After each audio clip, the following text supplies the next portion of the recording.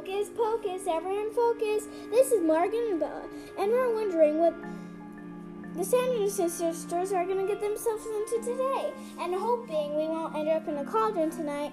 Anyways, this week was the best. We got to revise our own stories we're making. We also got 10 minutes extra for recess. Then finally, we sold enough checkbooks, so now the teachers are performing in the talent show with us. Take it away, Bella. In math this week, we have been learning how to add and subtract multi-digit numbers. We have also been working on solving multi-step word problems. This past week in writing, we have worked on editing and revising our narrative papers.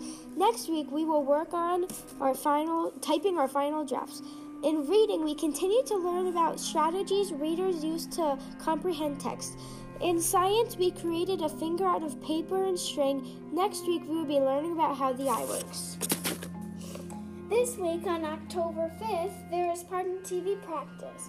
October 7th, fire prevention posters are due Friday, October 7th, and Sycamore Homecoming.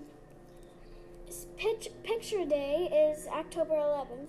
Forms went home yesterday.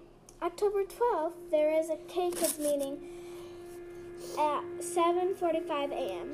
That was it for this week. Hope you will watch the new Hocus Pocus movie at home too. We loved it. We did a lot of fun things this week.